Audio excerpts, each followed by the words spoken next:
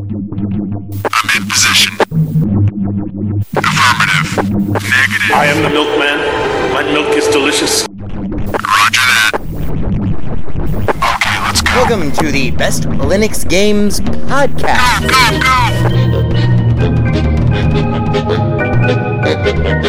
The best Linux games, the best games available for the GNU/Linux operating system via the mechanism and distribution network known as Steam, brought to you by Valve. After 700,000 years, yes, Steam has come to Linux, and beyond that, it has come to Linux in the form of an egalitarian Linux-like platform, Steam, an open marketplace in which everyone, total meritocracy, everyone, regardless of size, amount of money, regardless of amount of developers, and prospective sales, if you have a game, and it is good, then give it time, and it will thrive, and you will be rewarded.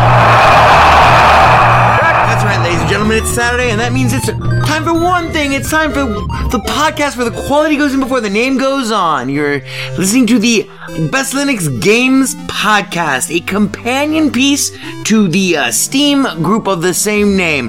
Find us on Steam, join us on Steam, and friend me on Steam. My name is Skooky Sprite. I am your host. In case this is your first time here, the ground rules for everything that we do are very simple. We have news, we have the latest titles that we are interested in, of course, features, kind of in-depth looks or reviews, and then we have, of course, everyone's favorite, the deals! The best games that you can buy for as cheap as possible. If you join us on the group, our recommendations are curated with the sole criteria of it must run on Linux, and it must be really good. These are recommendations only, of course, not complete reviews, which generally will follow, especially once they get some other mofos on this show. And as always, the content that awaits you ahead may not be appropriate for members of all species, races, genders, classes, creeds, and especially might not be age or work appropriate. So, it begins. Let's get the Linux gaming on, bitches!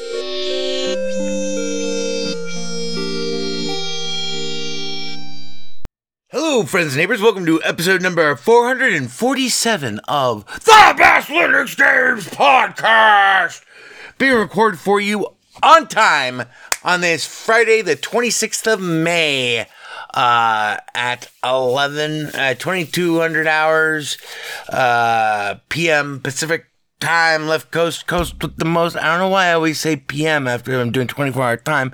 But anyway, crack engineer, wapow, Ivor Molina, zombie Molina, over there in the booth, holding up the whiskey sign. Hello, Ivor. Good to see you. You're fired. That would, of course, make it for our sequel friends, 2020, I almost said 2022, Jesus, 2023, 05, 26, 2300 hours. Oh, shit. Yeah, okay, yeah, it was 11:07, yeah. Our wall clock, thanks to Ivor, is 8 minutes ahead, so it was, yeah, anyway. We have a weird melange of a show for you this week. I was going to try to do... Well, anyway, we won't talk about what we're going to try to do. Let's talk about what we're going to do. Let's get straight to our top stories. Ivor, you're fired! This just in, breaking news. Crack engineer Ivor Molina of the much-beloved Best Linux Games Podcast, entering now almost into its 10th year, was fired today after upsetting avuncular... Well, I don't even know what avuncular means. Tubercular.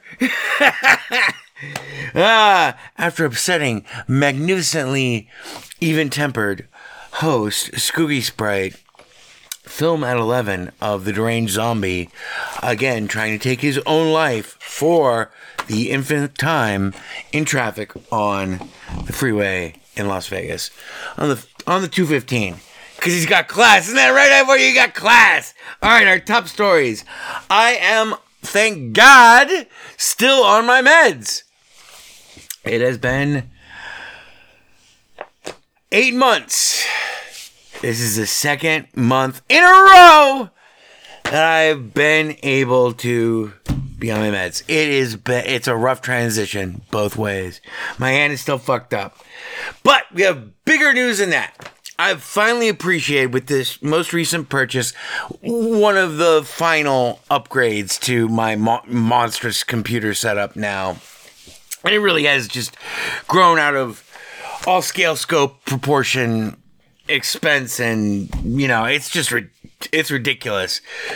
But, this little light of mine, I'm gonna let it shine. Anyway, so I have a 3-monitor setup. I added, finally, a 32-inch curved monitor to this setup. Many thanks go out to Vigilant Viking, who encouraged me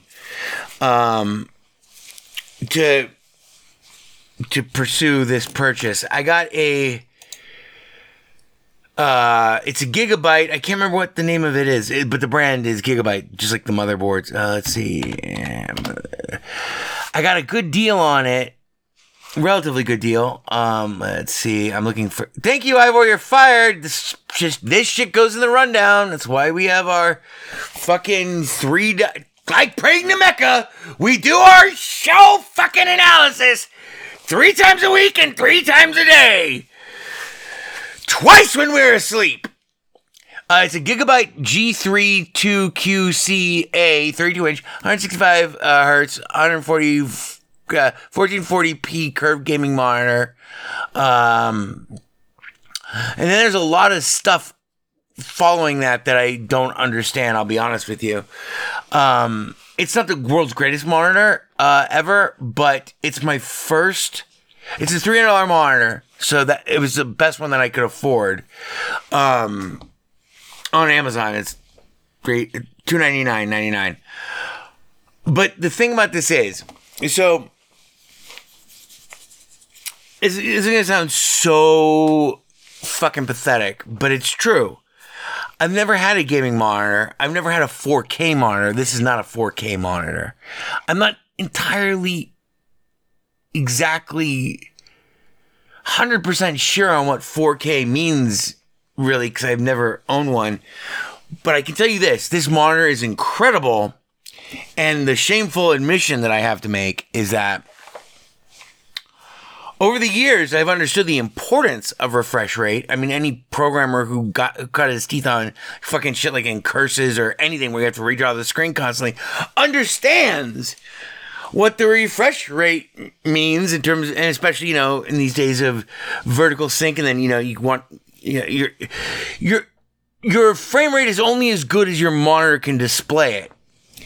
But for the first time ever in my life, and it sounds weird, but it's true, because I've only had these 4 monitors. I have 4, only 3 are connected now, because I can only do 3 at a time on the 4090. But all 4 of them are just, plain Jane. They're the cheapest 27 inch. I don't even know if they're 27 inch. They're, Ivor, you're fired! Shit goes in the show notes. Let's see. Asus monitor. I'm looking on my old Amazon. But this has got to be like, 7 years ago. Oh, here we go. Yeah, they're 24-inch monitors. And they're just, they were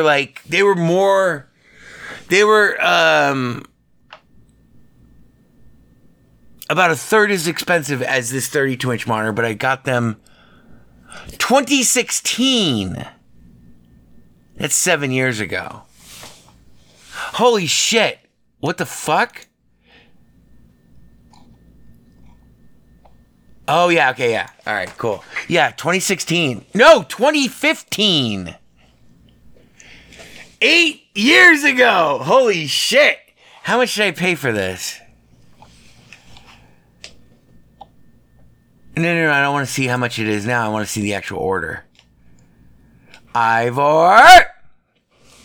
Alright, this is $821. I got a 4 terabyte Western Digital Red, which sucks, hard drive, and 2 of these monitors. So I'm going to say that I'm going to say that, oh wait, no, 3 of these monitors. I ended up giving one away. So 3 of these monitors, so that'd be 6, yeah, so about $200 a piece. I think the Western Digital 4 terabyte back then was around 200, maybe 250, plus or minus, whatever. So this 32-inch monitor is fucking incredible. It is so much easier on my eyes, and when you jump into video games, oh my god! And this sucker isn't even 4K. What I did have a moment of a brief pang of buyer's regret on the 3rd day after this monitor showed up, and I had really had time to soak in the experience of working with it. It's my center monitor, which ironically didn't used to be my main monitor. My main monitor used to be the monitor on my far left, but now it's this guy, and he's dead center because it's the only place I can mount. He's VESA mountable. He's $300. It is such a profound difference. If I had more space, not even more space. I'm seriously considering getting, if I ever get my hands on $1 again, I might go monitor crazy and get another bigger one if I can find one that's in 4K. I don't know if they make 4K monitors that are bigger than 32 inches. Like I said, I don't really understand what 4K actually means. Like, it's just kind of, I could look it up, but whatever. I don't know why I'm babbling to you about this on the show. The bottom line is this monitor is fucking incredible, and it's the first time that I've ever in my entire life had the opportunity to experience what a higher refresh rate, because I have these 2 other monitors that are older monitors. I was just about to clear them. And then I have this motherfucker in the middle, and I know for a fact that my computer is capable of pushing infinite fucking pixels and process, literally. So how often do you ever have this opportunity where you can really viscerally, right in front of your face, see the difference between the monitor's refresh rate and the actual sheer screen resolution? I did update my it's been a trip, and it's so immersive, but the best part is working on it. Oh my god, it's so good. It's so much easier on the eyes. And I've been busting my ass 'cause I went fucking broke last weekend, and I had to pick up some work really quickly, and so it was a brutal week. But man, this fucking Gigabyte, if you've never spent like 3 days working on a large, 32 inch or above, and the crazy thing is, here's what's nuts. I was looking at these. You got to do it. I mean, especially if you spend a lot of time in front of a computer. Please, for the love of God. So they make another, what do you call it? Variety. So it's called the Aorus. It's also by Gigabyte. It's 32 inch 4K. I don't know what that means. But 140, 1 millisecond response time. It's still not that great. That's $700. But there's better ones you can get. Because all these monitors have come way down in price now, and they're actually affordable. So what I'm thinking of doing is getting an even bigger monitor than this, making this monitor my left monitor, and putting the bigger monitor in the middle, because I got 2 poles for VESA mounts on my glass desk, where here in the studio in the Fortress of Darkness in Las Vegas, Nevada. Gaming on this is,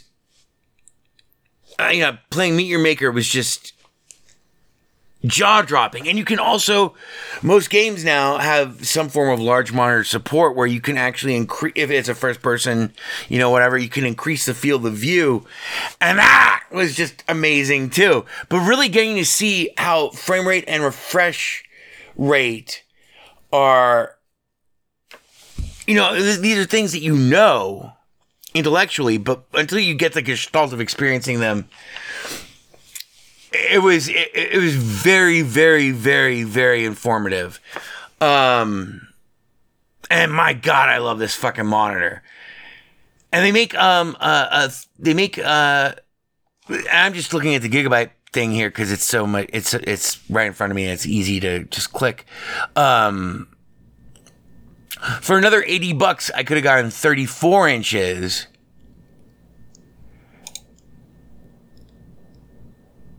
Yeah, and then everything after that, so not another 34 inches. I could have gotten 34 instead of 32. I got 32. But anyway, yeah, they even like the enormous fucking ones. Like this is a 48 inch. It's not curved, but it's a 48 inch. That's like almost as big as my TV. I don't know where I would put this. Because like at that point, like it's too close to you. You got to have that away from you. Anyway, I need bifocals now. Yes, friends and neighbors, your old pal Skooky Sprite. Although he might seem forever, eternally young, blessed with infinite wit and wisdom and charm, an enduring, indomitable spirit. I'm getting fucking old, guys. I'm fucking old. I'm old as dirt, and everything's falling apart on this, this hunk of junk. She's the slowest hunk of junk in the galaxy. So yeah, I'm looking at getting. How's that for a joke? I'm looking at getting bifocals. Sounds like a ChatGPT joke. But yeah, so that's depressing as the icy hand of my inevitable mortality grows ever closer with each passing, seemingly gone before I can taste it. Second, like snow on your tongue. That's what it is to be old, my friends. So anyway, we have a bunch of games that we're going to talk about this week. I know we're going to get back to our normal format. I thought this week we were going to have our normal format, with a bunch of games and then a feature and then, a let's say goodbye song at the end and then, the big circle jerk. And then I go and fuck every one of your girlfriends at the bar. And, they're just, they line up outside the bar. They wait for me to go into the bar. And that's when, my handlers start picking and choosing. I'm kidding, of course. I'm sure that all of your girlfriends and loved ones, girlfriends, boyfriends, and other assorted loved ones, including your mom, even if she's dead, are faithful to you. And do not fuck me at the bar. Because no one fucks me at the bar. Or here. Oh, God, what's happened to my life? No, so, back to our top stories. I'm sorry, I've been watching way too much some more news. I'm wearing a Warmbo t-shirt as we speak. If you don't know about Warmbo, one day you will. So the new monitor is awesome. Now let's get straight to actually the Linux gaming stuff. We don't have a big crop of great games for you this week, but it was last night that I came up with what I thought I could execute as this week's feature. And I'm going to tease it for you right now. Next week's feature is next week's episode is going to be called, and the feature of it is going to be called Revealing Microsoft's Legitimate Evil Plan for Global Domination. I know that sounds crazy in a time of COVID and COVID conspiracies and all these conspiracy theories and everything. I will just tease it for you by saying this. The difference between a strategy and a conspiracy theory is enormous. One is based off of supposition, happenstance, and motivated reasoning and delusion. I hate the way we talk about conspiracy theories these days, because what the media has called conspiracy theories for the last fucking 4.5-5 years, that's not the word for what they've been broadcasting. Like literally when, like CNN breaking news, Pinhead's brother cancels trip, anyone gets that reference? I almost said, hit me up on Twitter and I will give you a game of your choice, but I don't have a Twitter anymore because Elon Musk banned me. But anyway, what conspiracy theories in the like classical 70s and 60s, John Bircher, the Birchers and everything, the whole right-wing conspiracy theory sect, and then the subsequent post-JFK assassination left-wing conspiracy, quote-unquote conspiracy set. Those are actual theories. Like, I mean, JFK, what the fuck? And then, like, you go into it, and there's, like, all this shit. It leads in all these different directions, and you think counterfactually or whatever, which I hate.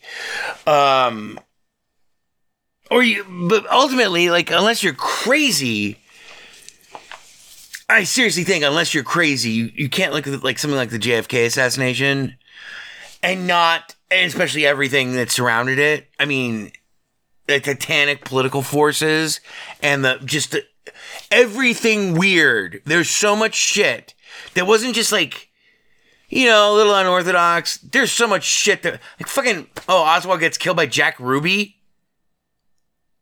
on TV? Are you fucking, what the fuck are we, anyway, so, but I don't want to go, so there's lots of, so you can't look at the JFK assassination and not see that there's something that we don't understand about what happened with JFK. And there are many hypotheses for that. Many of them are based in absolute factual, concrete fucking reality.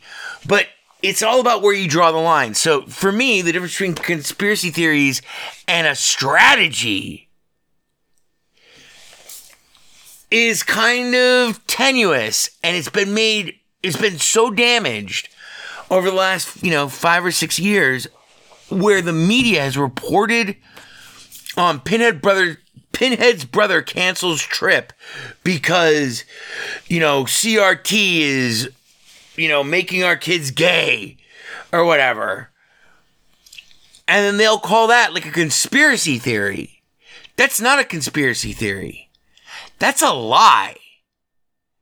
A conspiracy theory is where you have actual pieces of evidence and connections that actually link the evidence to, you have to have, and it's not just about who benefits. I mean, if you can go down so many blind alleys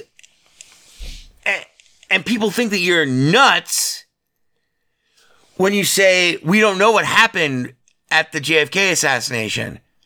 Meanwhile, we've given the same credence to JFK assassination. We give to the JFK assassination as we gave to January 6th, which was a fucking attempt to not just overthrow an election, but to destroy American democracy that happened live on TV, incited by the man. I mean, Jesus Christ.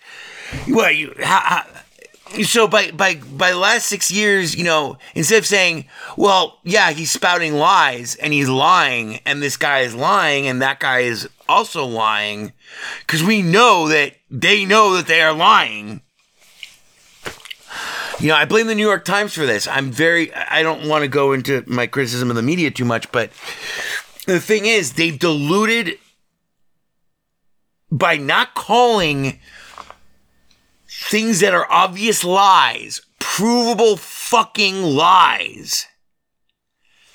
By not calling them lies and instead couching them in the more polite and,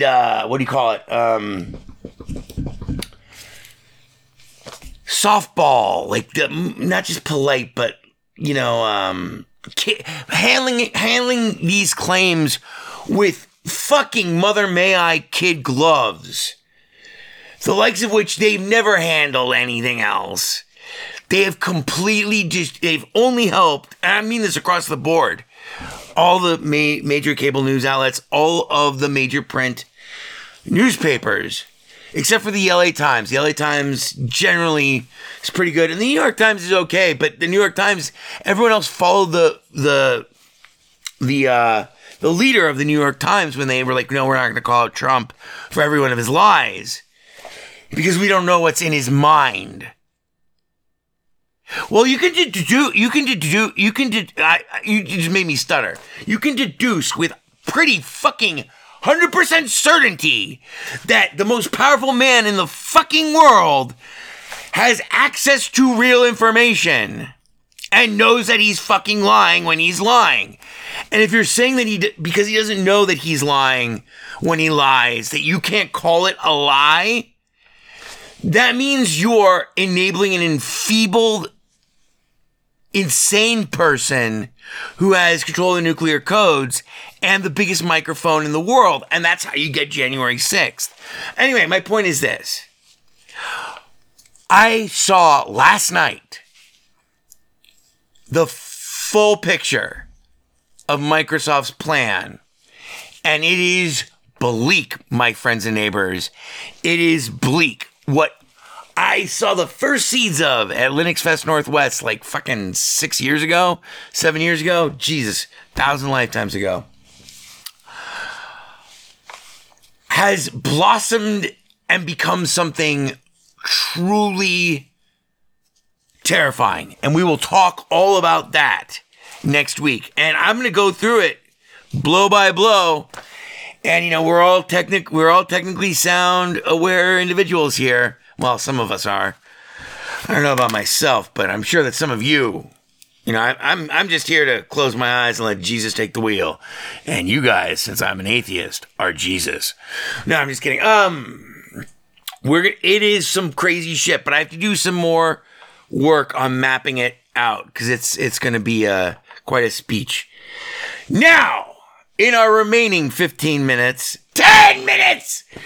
of the show, let's just talk about some games that came out this week, and none of them are really that great except for our feature, which is going to be like the shortest feature we've ever run.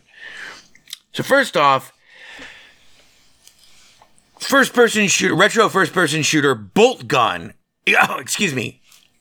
Warhammer 40,000 bolt gun was released this week. Everyone loves it. It does run on Linux. I've tested it. I bought it. I tested it. I'm not wild about the game. It doesn't. It's like those old days with the Media Foundation bug with Proton before Proton. But it's like that with Proton.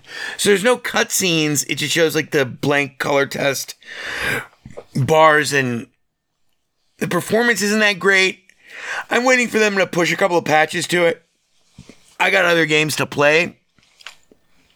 But it does look like a lot of fun if you like 90s style, you know, Apogee era, Duke Nukem 3D era, Rise of the Triad era. Who developed Rise of the Triad?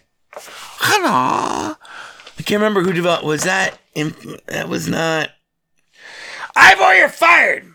Anyway, if you like those type of games, this looks like it's right up your alley, especially if you like the Warhammer 40,000 universe, which I can take or leave, but I have come to enjoy very much in the video game form over the last like 4 years. They've made a couple of really good games that I enjoyed. And so I'm hoping that that'll get patched. Also, not a new game, but a game that we've talked about many times over the last like 4 weeks. It seems like we've talked about it. I hope we have. If we haven't, I'll have to go back and look. Ivor, you're fired. Go back and look. And then clean out your fucking alcove. I don't have a room. I have an alcove. Then go to your alcove. Is Meet Your Maker, the unbelievably fun build a death trap. Everyone plays a death trap. Economy of death. Build and defeat other people's death traps in a frantic scramble for post-apocalyptic limited genetic resources that we all so know and love, and babies cry for it. Meet Your Maker is having a really troublesome crisis of conscience, it seems, in terms of the way they want to proceed with the game's life cycle. The game is like I just mentioned, it's tenuously balanced. It's perfectly balanced, I thought. On you build a death trap, you have to keep your death trap funded. And it can be an elaborate death trap. It can be whatever the fuck you want it. to be. The goal is always the same. It's an outpost. They call it an outpost. And then other people will raid your outpost, and then you have like 18 hours, and then you have to refill the outpost, and you can do that 10 times. So your outpost has a lifespan of around 10 days. Well, they started fucking with the matchmaking system about 4 days ago. And it's fucked. It's really fucked up. And maybe we'll save that for our feature this week. Well, yeah. I was going to call this week's episode, Come On, Do You Want to Live Forever? But we'll save Meet Your Maker. Well, no, fuck it. We'll do it right now. Fuck it. Don't worry, Ivor. You don't need to throw in a bumper. I'm a mess. I'm sorry. The show's gone off the rails. So in Meet Your Maker, the idea is you are both a raider of outposts and a builder of outposts. And you can have as many outposts as you can afford to buy and, keep running as outposts as you raid. Because the more outposts that you raid and complete, you get the resources that are needed to fund your own outpost. This creates a virtuous cycle of death. The whole game is built around this idea that when you die, it doesn't fucking matter because you're already a clone. So you have infinite lives, but every time you die, you give a little more points to someone else, which is cool. And then you also give points to them. You have the opportunity, if you wish, once you complete or abandon an outpost, if an outpost is too hard, or it just seems cheap and mean, I abandon the run after my first death. Because I'm like, okay, yeah, that doesn't look like fun. Fuck it. And I don't give them any accolades. You can give each outpost you raid up to 2 accolades. And the accolades, and there are 4 accolades to choose from. Artistic, fun, brutal, ingenious, and artistic, in that order. So much. I played 80 hours of this game. Well, my first outpost, I abandoned it. The first one that I built. And that's the other side of the game coin. You have the raider aspect of the game where you can use the same currencies that you use to buy new land for new outposts. These are not contiguous places. These are just like pockets that exist in space and time on the matchmaking back end. You can use those same resource points and currencies that you get from successfully. You have to get in. You have to get to the object. It's pure Indiana Jones. You have to get to the temple, get your way through the temple, get the golden idol, get the fuck out without getting killed. If you die, you're dead. You start again. Everything resets to the very start of the outpost. It makes it very high stakes and keeps your interest and makes every move you make and every ingenious twist of the knife in terms of trap combinations and everything or artistic, magnificence that the outpost builder, who's also called a custodian, which is your name both as a raider and as a builder. You are the custodian. Because you're not just custodian of your outposts, you're the custodian of your chimera. But we won't go into the whole fucking lore of the game. Bottom line is this. You can upgrade lots. You can buy new traps. Once you buy them, it's like they're unlocked forever. You don't have to actually buy them. But you do have to spend points, build points, per build. It's a very fair system, very, what do you call it? It allows for tons of freedom, both creative and trap-wise and artistically. Once you buy your first outpost, you can spend endless hours building that outpost and adding tons of traps and stuff. But you have to unlock the individual traps, and then each trap also has somewhere between 4 and 8 different types of upgrades that can selectively be applied to each instance of a trap. But you have to unlock those. You have to spend, and everything is really expensive. And you also have guards who work on the same system as traps, but guards are, kind of a different animal, pun intended. And then you have suit upgrades, and these apply to when you are raiding other outposts. And there are 2 different types of suits that you can unlock. Each one has 9 upgrade things that you can do to them. And then you have your weapons and equipment, and those each have to be unlocked. And then they have various different specific skill-based, but all of this runs off the same currency. Point is this. I can raid your outpost right now. I can't raid your specific outpost, though. Unless you send me a social link or something, blah.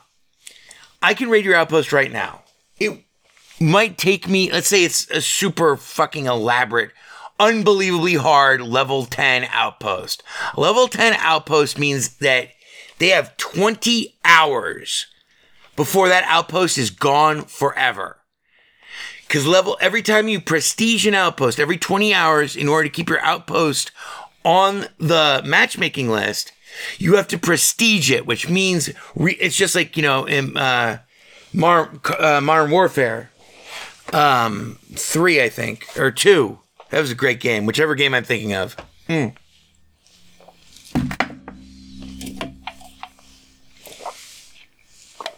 have to prestige your outpost, meaning you refill it with another golden idol. And the cost of prestige rises by 200 resource points. It's called synthite. Every time you prestige. Every time you prestige, though, you also get more build points to spend on making your outpost even deadlier.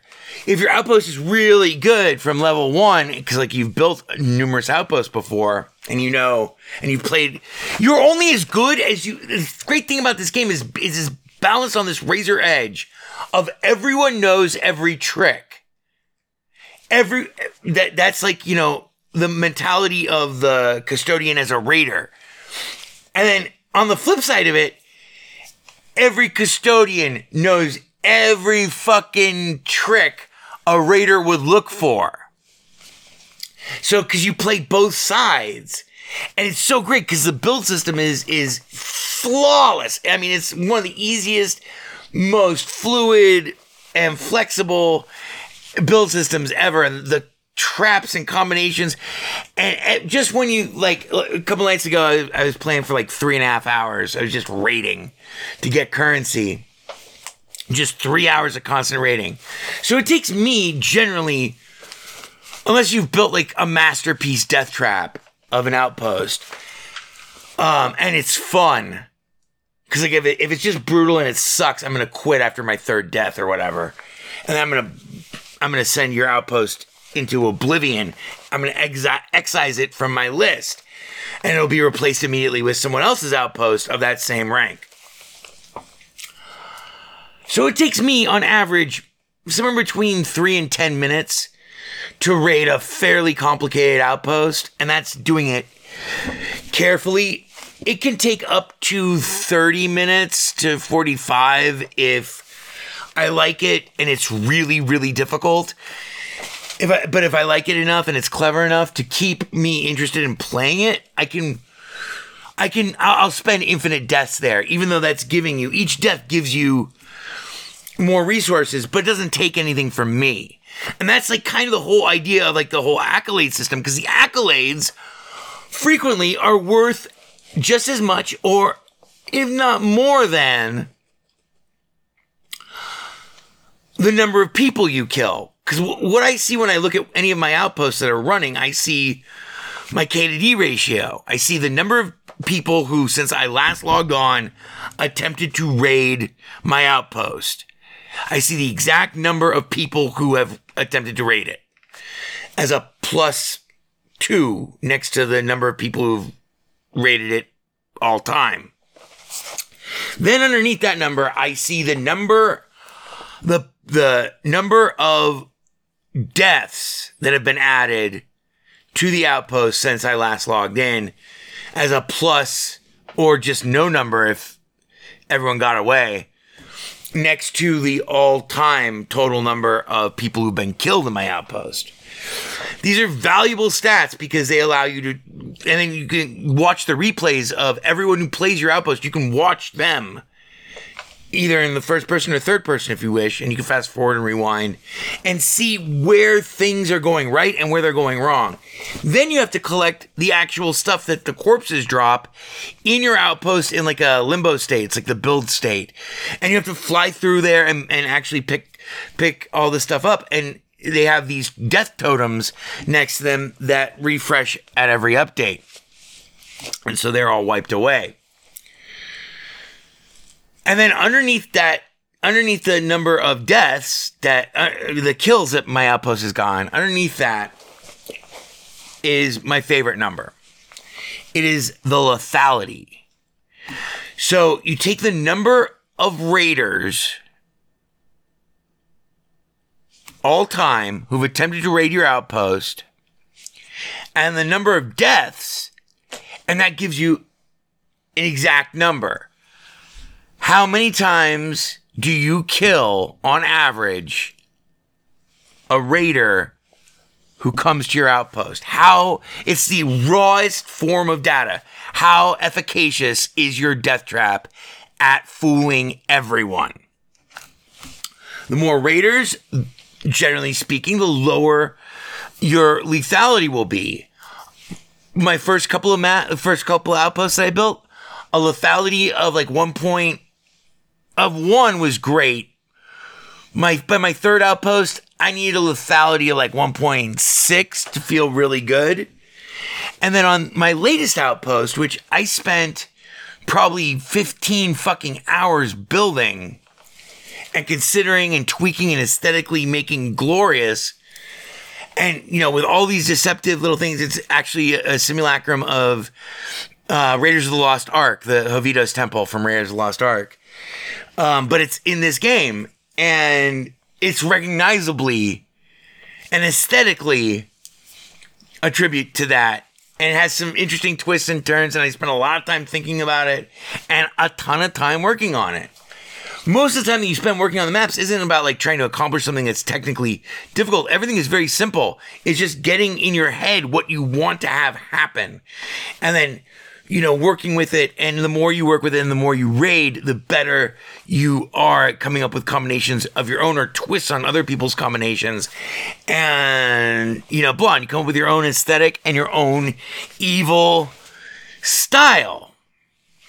And the whole, so my point here is, I know, I guess we're saying fuck it for the rest of the show.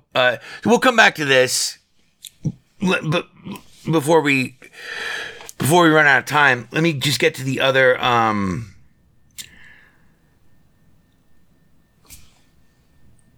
wait, there is no, well, I mean, I was going to talk about Ghost Lore some more, because I really liked it.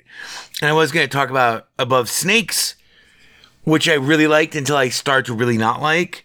And I was going to tell you how Undisputed has added like 3 new fighters and fucking 5 new arenas, and they revamped the AI, and that is now an unfucking believably good boxing game. It's the best boxing game I've ever played at this point. Like it is undisputedly fan-fucking-tastic. And I love that they keep improving it. And I was going to talk about multi-GP. Oh! And the title of this episode was supposed to be, Do You Want to Live Forever? Because Starship Troopers, and I'm just banging through like the entire rest of the show so we can revisit my fucking... Are you tired of hearing about Meet Your Maker? I hope not. Because we're going to come back to it. You can turn this off right now if you don't want to hear any more about Meet Your Maker. But there's some interesting stuff that like kind of applies to all of gaming. We'll get to that in a moment. But Starship Troopers Extermination, which is a 16-player, first-person co-op shooter that is exactly the fucking Starship Troopers movie, runs on Linux. It's an early access. And it does have easy anti-cheat, but it let me matchmake. And it's fun. It's fun. I mean, you know, They know fear. Yeah, you fucking Doogie Howser dressed up like a fucking Nazi psychic. Goddamn I'm from Buenos Aires and I'm here to kick ass. Oh God, who was that chick in that movie? I wanted to fuck the living shit out of her. Because I was like 16 or 17 when that movie came out. I was exactly the same age as the kids. And Michael Ironsides as the history prof. You want to live forever? Holy shit. This game is exactly like that movie, but it's 16 of you, and it is mindless blastum multiplayer shit. And the cool thing is, each map has randomly generated objectives. So there's more replay ability to it than, and it's also just, it's glorious. It's mind-numbingly glorious. The performance is a little janky, but my impression is that that's not from it running on Linux. That's just because it's in early access. A lot of people have said, I went and looked at the reviews and I asked someone, because, we're fighting all these 16 of us. I'm like, hey, any of you guys, what's the performance like for you guys? Blah. And so I'm like, when there's a big horde, it fucking gets a little janky. And there's some physics weirdness, but it is fun to play. And if you like Starship Troopers, and you always wanted them to make a fucking video game out of it, they have. And it is coming. It's available now. Early access. It's, but also I have to tell you, big caveat about this, about Starship Troopers Extermination. It's $24.99. And it runs right now in early access, but it is EAC backed.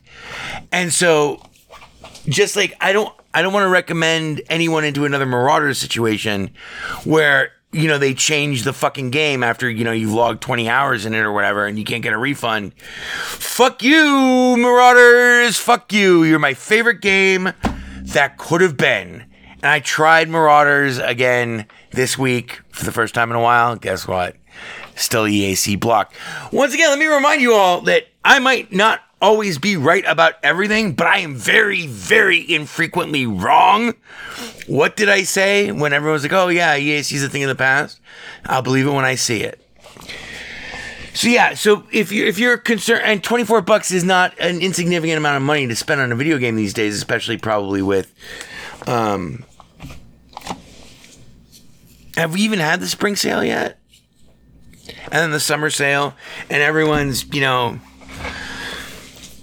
fucking broke because we're all getting raped by a goddamn grocery store and everybody else every fucking which way. I can't seem to avoid the, as a much younger Skooky Sprite once said in 2001 in chat. Oh my God, there were so many dicks. So many dicks. They were in my eyes. We got gang fucked. That was in Counter-Strike. Which I do not play anymore. And was better at than any of you ever can imagine. And I have proof of it too. But what was I talking about? Starship Troopers, $25. It runs now and it's a blast. It's just a blast. I only got to play one round because right before I sat down to record this, but anyway, so that concludes. Next week is Microsoft's evil plan, and so now back to more Meet Your Maker ranting, because this is it's a kind of a what do you call it? A teachable moment. So they spent all this time making this game where anyone can spend infinite amount of time building an outpost, refining it, tuning it, making it perfect, both aesthetically as well as psychologically, as well as deadly in terms of manipulating attention, time, focus, and movement of raiders, because that's what it's all about. The whole game is just about learning how to fuck with other people as you learn how to fuck with other people. The more you raid, the better you get at building.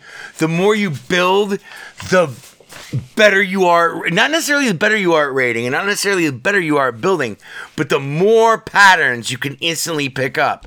The more of both you do at a high level, or even a moderate level, which can be so fast. The game is so fast. It's great.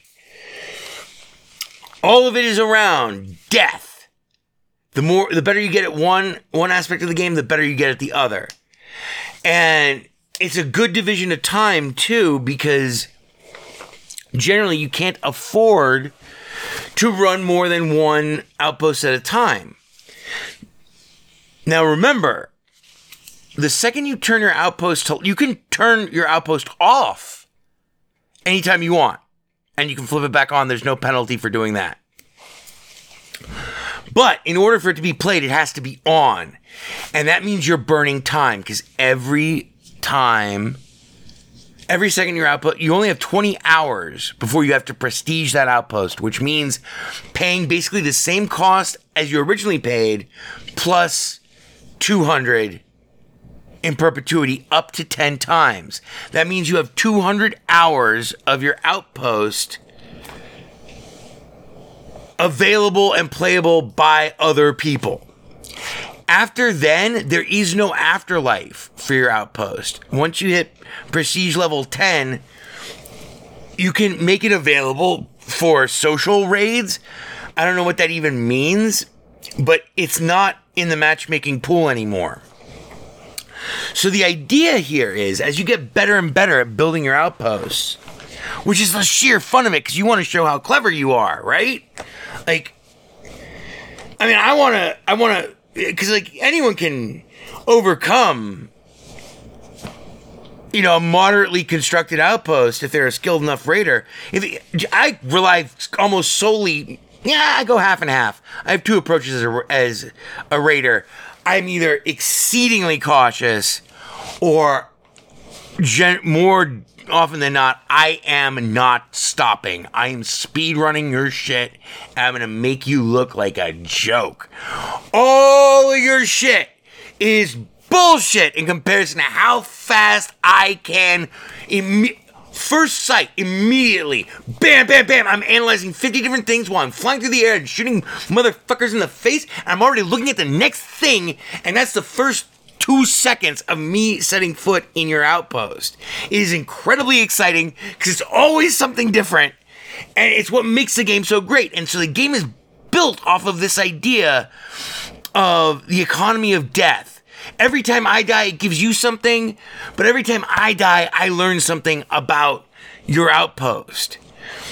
And once, if I decide that I completely hate your outpost, if I hold down the Y button after I abandon my run, and I go back to looking at the outposts that are available, and I hold down the Y button, I will never see your outpost again. By the same token, though, if your outpost goes past, if it reaches its final 20 hours at level 10 prestige, I will never see your outpost again, nor will anyone else. Unless, I try to make mine available in a social thing, but it doesn't give you stats for those. And I don't even know how to access other people's social outposts or whatever. But they can't ever come back. You can't prestige above level 10, so you have 200 hours. So the idea here would be, once you get the hang of the game and can build and really have some good ideas for building stuff and can really build them, which you can do from the very start. You can build a very, very, very, very, very effective death trap that's merciless and will kill as many, I'm level like 38. I've seen guys who are I think I've seen people who are level 120 get killed in my death traps. These are they've forgotten more about this game than I've ever seen, and I will ever see. So the idea is that there's no barrier to entry on either side. Granted, raiders do eventually have the advantage once they have upgraded and unlocked all of their equipment, and subsequently the major elite players have a really big advantage because they have unlocked all the traps and all the guards and all of the all the upgrades for all of them, which just means more variety. That's all it means.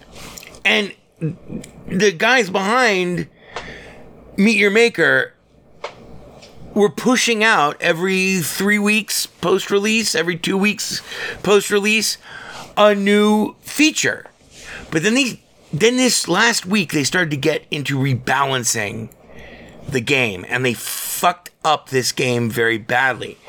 And I don't mean rebalancing it from an equipment or nerfing perspective, although they did do some minor nerfing, nowhere near enough on the main thing that I think that they really do need to nerf.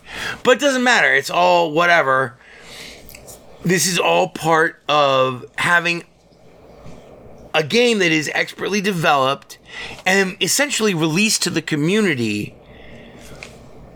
The role of developers is no longer to husband the game through the development balancing process.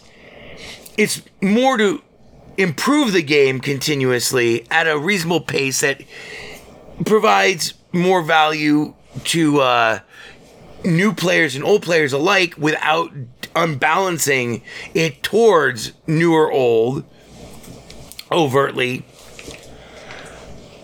Here's what they've done. Oh yeah, so back to my main thing here. Yeah, I'm getting drunk, man. Back to my main thing here. So, as a raider, I can burn through your fucking outpost that took you 20 hours to build before you even debuted at level 1, which is a ridiculous amount of time. Just fucking throw some shit in there and a bunch of death traps and then, open it up and see how good you do. That's how you build your first outpost. But by the time you're ready to build your third outpost, you know a lot of nasty shit and how to do, and you have a lot of capabilities at that point in terms of as a builder, in terms of the traps, the types of traps and the types of modifications you can add to those traps individually, and the combinations in which you can make them work. You can make it sing like a clockwork symphony, or you can come on them real subtle. You can come on them like fucking Wagner, like a fucking the Ring Cycle, Because everyone feels the dread when they're going into the outpost that they've never been into. They're raiding it for the first time because it's like, I'm gonna die. Eventually, you can anticipate the mood and confidence. You can intimidate. You can manipulate. You can play mind games with them. You can fuck with them, or you can simply crush them with everything you have immediately. Or you can space everything. You can build mazes that will numb their fucking minds to the extent that by the time their minds are numb, they realize they cannot get out. You can fill rooms with explosives and spikes and Zulu dart gun death and flamethrowers. Literally every fucking tile in the goddamn room, every surface, ceiling, floor, all the walls are fake and there's a million enemies behind them. You can totally do that. That could be your one room. You can totally do that. Game doesn't care. Or, the most fun is to make something really special, like I think I kind of did with my Indiana Jones, my most recent outpost. The idea here being it takes 3 minutes to beat something for a little bit of profit, whereas it takes 20, it might take you, in all honesty, I probably spent on the Indiana Jones outpost, which is most cosmetically appealing and psychologically manipulative. And I put certain restraints on myself because I wanted to make it seem like Indiana Jones. I probably spent about 4 hours on the initial build. I did it over the course of a day. It's the same way like I work in Blender, but it's so easy and ridiculously fast, and you can test it immediately on yourself. So I spent about 4 hours, you can get a really good outpost done if you're in a rush or whatever and you know what you're doing in like an hour, 40 minutes, maybe. And then you refine it after, but then you activate it immediately as soon as like you're done and you've blown all your skill points and you got a good idea of. And the game is brilliant at providing a framework that makes that easy to do. Because lots of people get caught up in like, where do I start? Where's the middle? How do I know when I'm done? Or whatever. Well, the harvester has to go from the first point to the actual golden idol. And it has to be able to go from that first point, the depositor, all the way to the golden idol and back again without any fake floors underneath it. So if you follow the harvester and you keep it from getting killed, there is no maze that will frustrate you. Unfortunately, that's my job as a custodian, is to frustrate your efforts. I always make very simple, straightforward, very linear. I like the Rube Goldberg approach, but you can do huge open-ended crazy arenas if you want, or you can hit them all up at the. It's so great. There's limitless creativity. So I spent a lot of time actually on this Indiana Jones guy. The first 3 prestiges.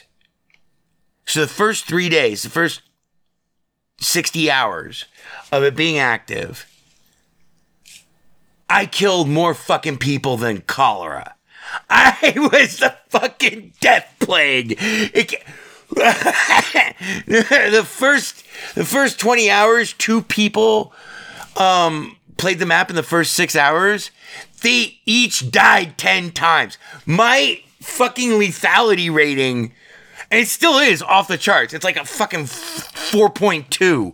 That means on average you have to die because remember, you can't die 0.2 of a time. Yeah, it's something they teach in sociology. And when they say, "Oh yeah, and our inmate, our inmate homicide, our deaths due to our inmates' death due to violent encounters with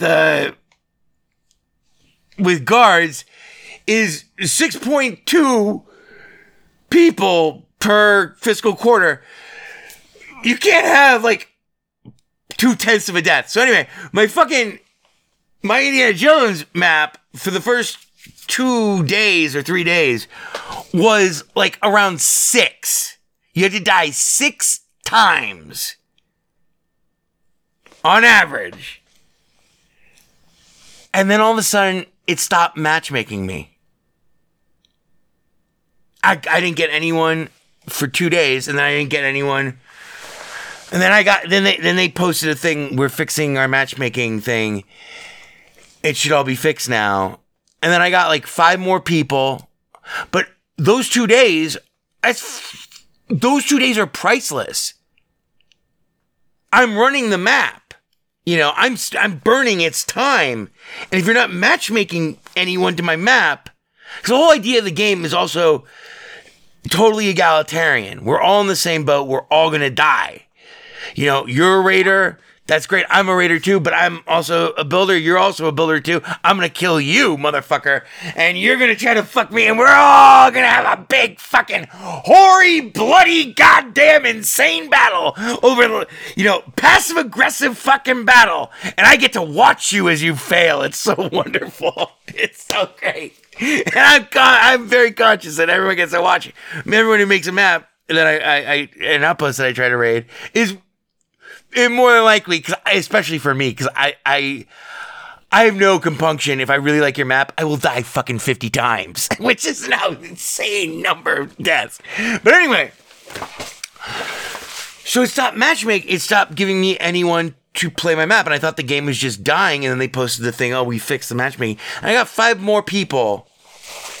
And meanwhile, the death trap has evolved, but no one's been playing it, so it's not evolved maybe necessarily in the most constructive way or whatever. And it's ripping me off because at the end of the day, I only have 10 days that I can run this map. Just under, well, whatever, to 10. You have to subtract 40 hours from whatever, 240. So I have 200 hours. 10 days. And then no one's ever going to see this map again. So I was really happy when they're like, oh yeah, we're aware that, and I was relieved that because I just thought maybe no one was playing the game anymore. We're only going to go 10 more minutes and we're going to get the fuck out of here. For reals. I mean it. Right, Ivor? You're fired. So this was day before yesterday because I'm on my 6th prestige. I'm at the end of my 5th. I'm in a prestige right now and go to my 6th. Meaning I only have 80 more. I only have 4 more days before no one will ever see this map again. And I've spent significant amounts of time since the initial 4-hour or whatever investment. I probably spent another 6 hours ish, maybe, making it even more cool and more impressive as you get 200 more points every time you prestige to do whatever the fuck you want with, or do nothing at all with, in terms of the number of traps and shit you can place. It's very forgiving. It's a perfectly balanced limit.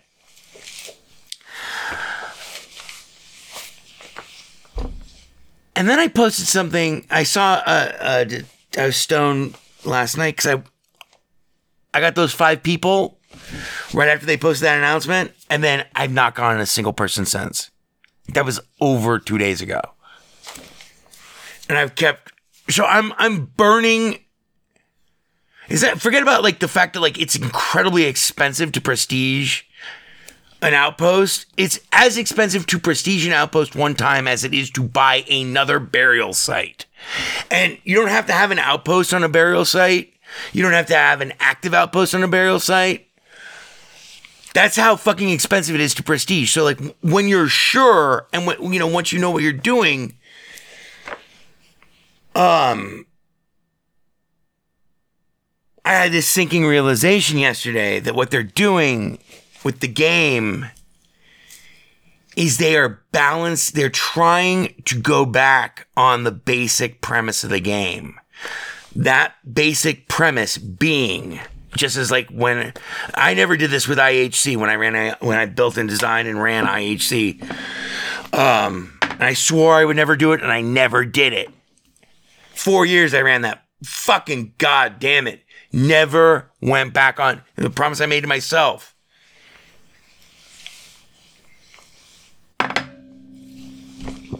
The basic promise of Meet Your Maker is, once you get, towards the, quote unquote end game, once you have unlocked everything, you've done enough, so many fucking runs and killed so many people with but it's really just runs is the main way of making your synthite, which is what you need for all the most important stuff. Yeah, there's not much incentive for you to hold back in terms of your death traps. But there's never been any incentive to hold back. In fact, it's the opposite. You cannot hold back. You have to throw everything you can. Maximum lethality. But you also are that raw instinct to just fucking fill a room with plasma generators or whatever, which some people still do. That's fine. I get killed. I get to that part of their outpost. I get killed in that room. I quit. I abandon the run. I give them no accolades, which are just as valuable as kills from the resources you gather passively from an active outpost, more or less. And then I hold down the Y button on your map, and it is gone from my list forever. It will never appear there again. That's a great incentive to approach your building of your outposts with a unique cleverness and kind of sense of fairness in a way, you don't want to be so cheap. You don't want to be the person who's like in a fighting game, like, you know, you're playing as Nightmare and you're only doing the same move over and over again, and no one can just time it right to get a counterattack in there. I'm thinking of like Soul Calibur 4 or whatever. So that counterbalances it, because on the other side of it, new players who are raiding other people's outposts don't have access to the same type of equipment that I do when I raid other people's outposts. Because I'm like, you know, and middle to end, I'm late middle. There's no, like, there's a cohesive story, but there's no, like, plot moments. So, you know, the game's meant to go on for forever. And this is what's so distressing to me. Because what I think is happening is the developers, and I don't know if it's been driven by complaints, and I don't think it has been. Because that's the fundamental promise. It doesn't matter whose outpost you're raiding. It doesn't matter how good you are or how good you think you are, or how good you were yesterday, or what type of equipment you have today. Or, you know, if you're just starting out, or if you're an old veteran player, you get to decide if there's a way for you to defeat that outpost. Sometimes the smart decision is to pack up your, you know, either this is going to just be too hard or this is like way too hard. Like, I don't have, because like eventually, and you can get these things whenever you want using the same currency, you know, that you get from raiding. I mean, everyone has their own preferred loadout and play style, and there's not a lot of variance between them, possible variance. But you'd be amazed at how these same, more or less, same, you know, 10 tools and their upgrades can be used in powerful combination to create every replay that I watch of anyone who raids my base tells me so much about that person. It's crazy. Like sometimes you see guys who just do not fucking go above a crawl. Sometimes I'm that way. Then you have other people who are like me, who can be manipulated into being distracted. They'll look to the one way that they think that you want them to not look, and then they'll flash look to the other way that they know that they need to look, and they'll look upwards, and they'll never realize that it's behind them the whole time that it's gonna kill them. That's how I like to.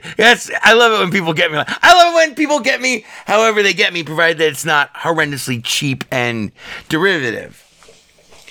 I think, and so that's the whole deal. Is that, you know, you don't have to beat my outpost. In fact, you punish me the most if you die one time in my outpost and then don't give me any accolades and quit my outpost and then block my outpost from your list. Now, the blocking of the outpost is just for each individual player's list, I think. It's not like a stochastic thing. You can report an outpost, but, you know, I think there's a sense of collegiality to the game, such as it is, where most players, you know, really respect. I really respect it. 3 nights ago, I played the hardest outpost that I've ever fucking seen, and I could not beat it.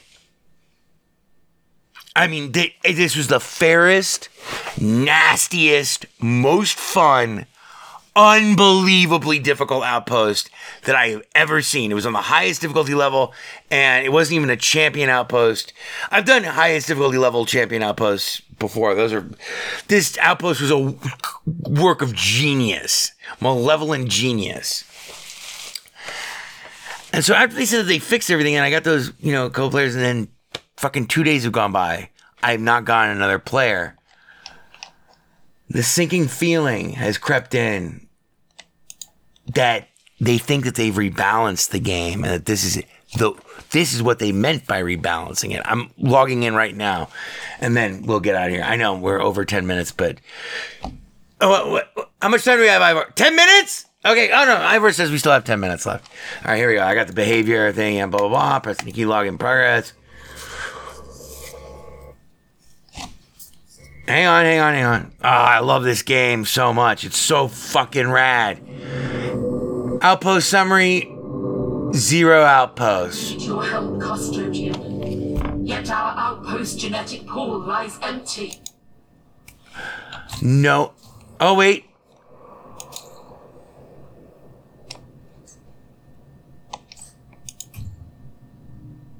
No one has raided this outpost in 48 hours. That's 2 prestiges.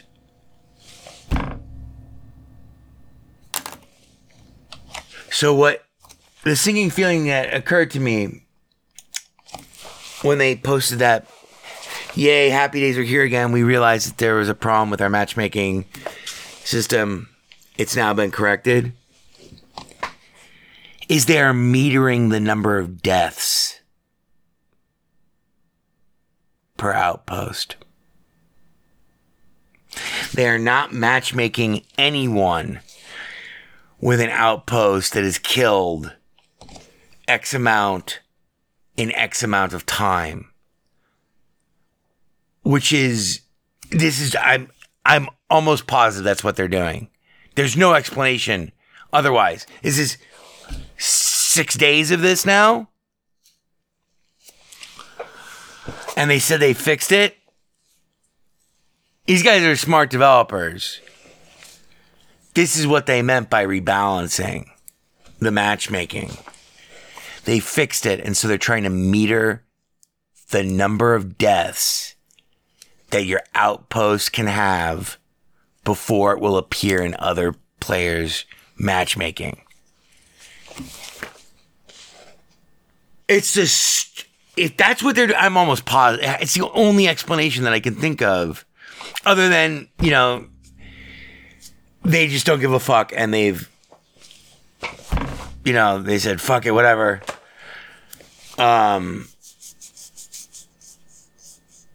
Which doesn't make any sense either. This is a big game for a medium, small to, I don't know, it's not a big team that worked on this game, but they are very good. Let's look at the discussions.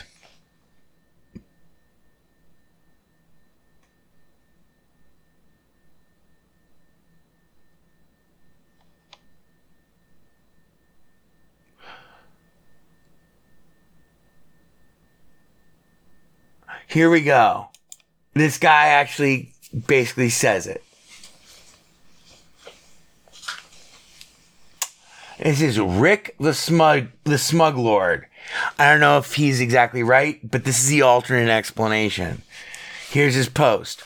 The reason you're not getting raids is because of low player count compared to release. A game that relies on player interaction, yet the retention is struggling due to varying issues, which in of itself is an issue. That's where I disagree. The less players that are active at building, the less there are for raiding, which becomes a cycle until there is no one left to play. I don't think that's what's happening. I think that's what they're making happen. Because they're trying to nerf the game. They're trying to make it harder for players to get everything that you can possibly have, which is not that much. And it does not change the game that much. I can do more with literally 2 traps and 3 different modifications to them than anyone can, in terms of like a new player. And I can kill players of all ranks with just my little combinations. I can, you ever see, you ever hear Kansas City Shuffle? That's when you get them looking like this, and it's actually over here. Snap your neck.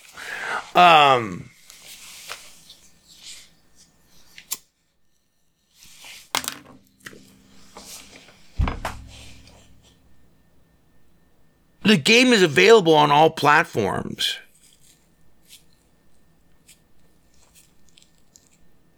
And I think that the developers caved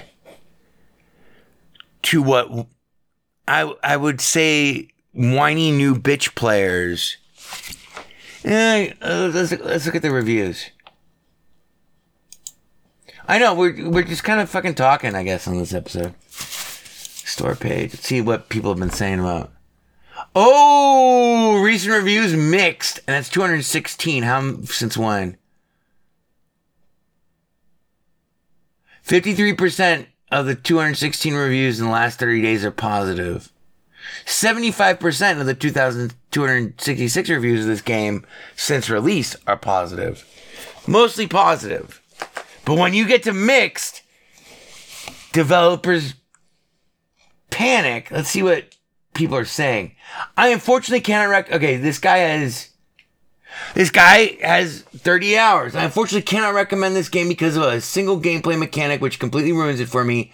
I was enjoying creating things, so I was extremely excited. The game was announced. I love being good and careful and planning my outposts and traps. I poured countless hours into creating my outposts, and I was extremely proud of them. But your outpost lifespan is completely at the mercy of the random number generator, whether or not the algorithm presents your outpost to people randomly, and also whether or not people decide to rate it. When was this reviewed? When was this reviewed? This was on April 27th. This was a month ago. And so that's not true because I got tons of raiders on all my other outposts. It's got to be weighted to how fast you kill. It's completely the mercy of randomly people decide to raid it. If you spend 12 hours carefully crafting an outpost and making it look amazing, there's a very realistic chance it'll only get raided a few times and then die without enough prestige points to keep it alive. That's not true, but that's what's happening.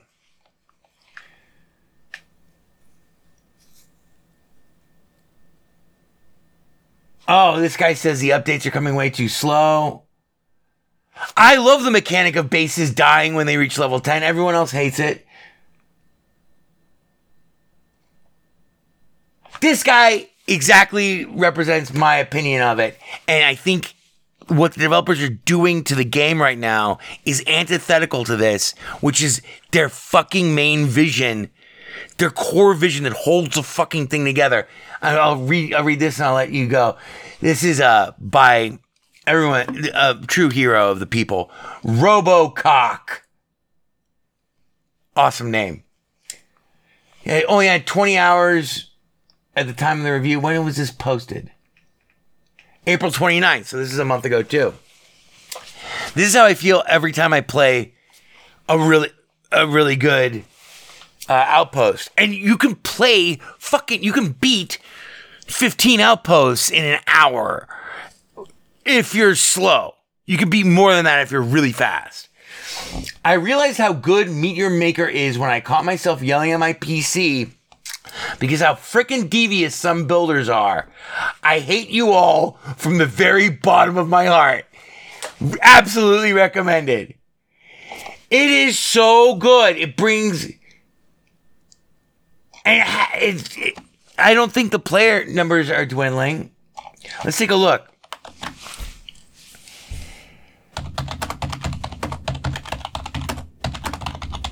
How many players of Meet Your Maker are there on Steam? I know you're fired. You should have done all this research earlier.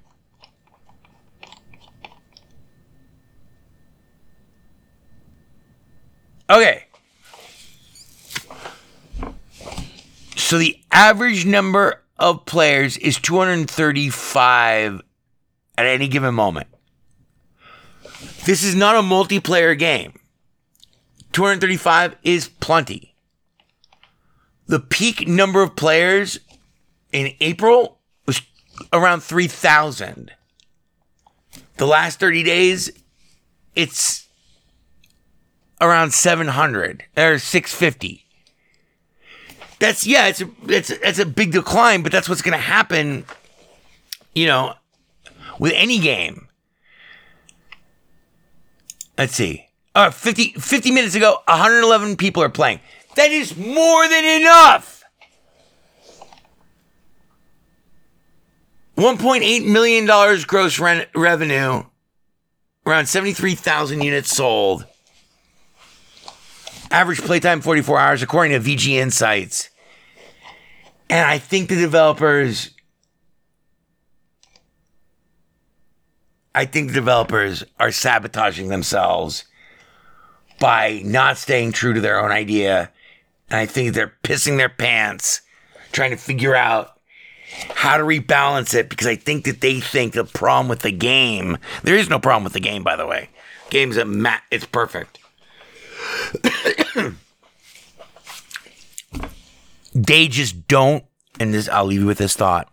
They refuse to abandon their creation to the jungle to which it was gifted in the first place. It's the bottom line. They're afraid of people building crazy shit that's way too fucking impossible for, having an old player base who are just chewing up every new guy who comes in and leaving a negative fucking review. That cycle will feed on itself too. You have to dance with the one who brung you.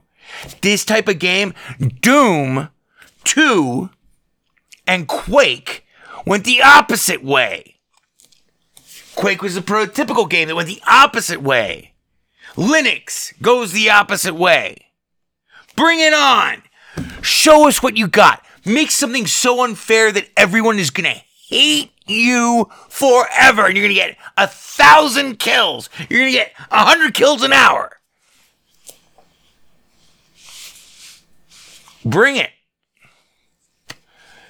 People don't like it. People don't like those maps. You have the option to abandon the run. It's the worst thing you can do to me but to try to balance players away from effective death traps will absolutely fucking annihilate this game. And I will tell you this, if they don't fix, I already posted. Let me read you what I posted and I'll let you go. I know, it's like listening to a drunk maniac. Oh wait, that's what's happening. Oh, that's right, that's what's happening. Okay, I have 134 new comments on my Steam fucking. All right, 2 minutes ago.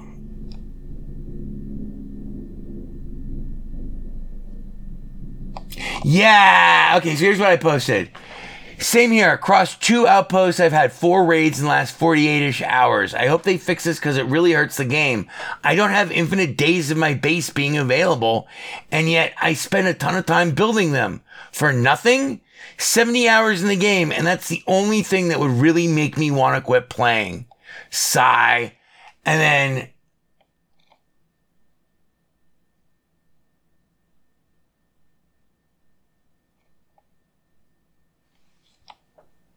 yeah, yesterday, person posted, I was getting more raids before the patch. Such a cool game, but it's a bummer how scarce raids are after the fix. And that's what I think is happening. Now, if this is a temporary thing, it's not going to matter because when I stop playing the game, I'm going to stop playing it for forever. And it's out of early access. It's available on all platforms. This is a tragedy. It's like Marauders, but instead of EAC, this is literally the I'm pretty sure it's the developers. Ivor! Yeah, get back in here. Yeah, 10 more minutes. No, not 10 more minutes. I know we're out of time. Put it in my schedule. I know I don't have a schedule, but put it in there. I'm going to get to the bottom of this.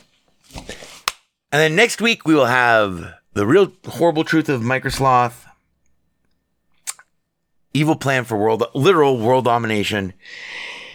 And I'm going to put on my reporter hat. I'm going to make some calls. I will catch you next week. That's an hour and a half. Fuck it. Bye. I was at the bye-bye from fucking TYD. Now, catch you later. And don't forget, bolt gun, buggy, but it works. Meteor Maker is still super fun. I encourage you to fucking buy it. I got 70 hours in this game. It's like a $30 game. Blah. I disagree with everyone, with that one guy who said, what are you going to raid when there's nothing good worth rating, all of the bases I rate are worth it. And it's an endless smorgasbord across, it's 5 different maps across 3 different difficulty rankings. And if you don't like any map individually, you can excise it from the fucking list and you'll never see it again. And it will be immediately replaced by just another. I mean, come on. What do you guys want? I think some of these people are misguided. But Undisputed, really coming into its own. And of course, Starship Troopers, we don't know how long or if it will be perfect in perpetuity, and it's still in early access. A little janky on the performance issues, but it is so much fun. It's crazy mindless, blast them up, fun with 16 other people, and everyone's got voice comms, and it's just fucking madness. All right, catch you next week. Get the fuck out of here. Ivor! 4 or 5 times. A good idea. 4 or 5 times. Hi there. There is delight in doing things right. 4 or 5 times. It is I, E.B. Farnham. Maybe I'll cry. I'll get you a drink. And if I die, I'm gonna cry 4 or 5 times. Do you like to play? We like to play. I like you. We like to sing. It only runs on Linux. We like to go yada yada yo 4 or 5 times. We're gonna have such fun. Bebop 1. You're becoming hysterical. Bebop 2. Yes, sir. Thank you, sir. Bebop 3. Yada yada e 4 or 5 times. Matt Damon. Burn everything incriminating, including this building. Burn all the White House pets, and then yourselves. Burn yourselves first. There is no Windows version of weaponized chess. Boy, this is fucking ponderous, man. Ponderous, fucking ponderous. It only runs on Linux. It's not a problem. You alienated part of America. I alienated crazy people. I like it very much. It is I, E.B. Farnham. You're becoming hysterical. I'm here. I'm there. I'm fucking everywhere. I'm the Eggman. The Best Linux Games podcast is brought to you by Blue Wizard is About to Die. Now available for the first time as an ebook on Amazon.com. To subscribe to the podcast using a Linux-based podcatcher like Podracer, or to see our YouTube gameplay videos, please visit www.bestlinuxgames.com. Also, join our Steam community group, Best Linux Games, Friends Cookie Sprite, and follow him on Twitter at VegasWriter. BLGP is also brought to you by the Radio Control Room Project. For details, please visit www.rcrproject.com or rfihc.com. Zig thanks you. For great justice.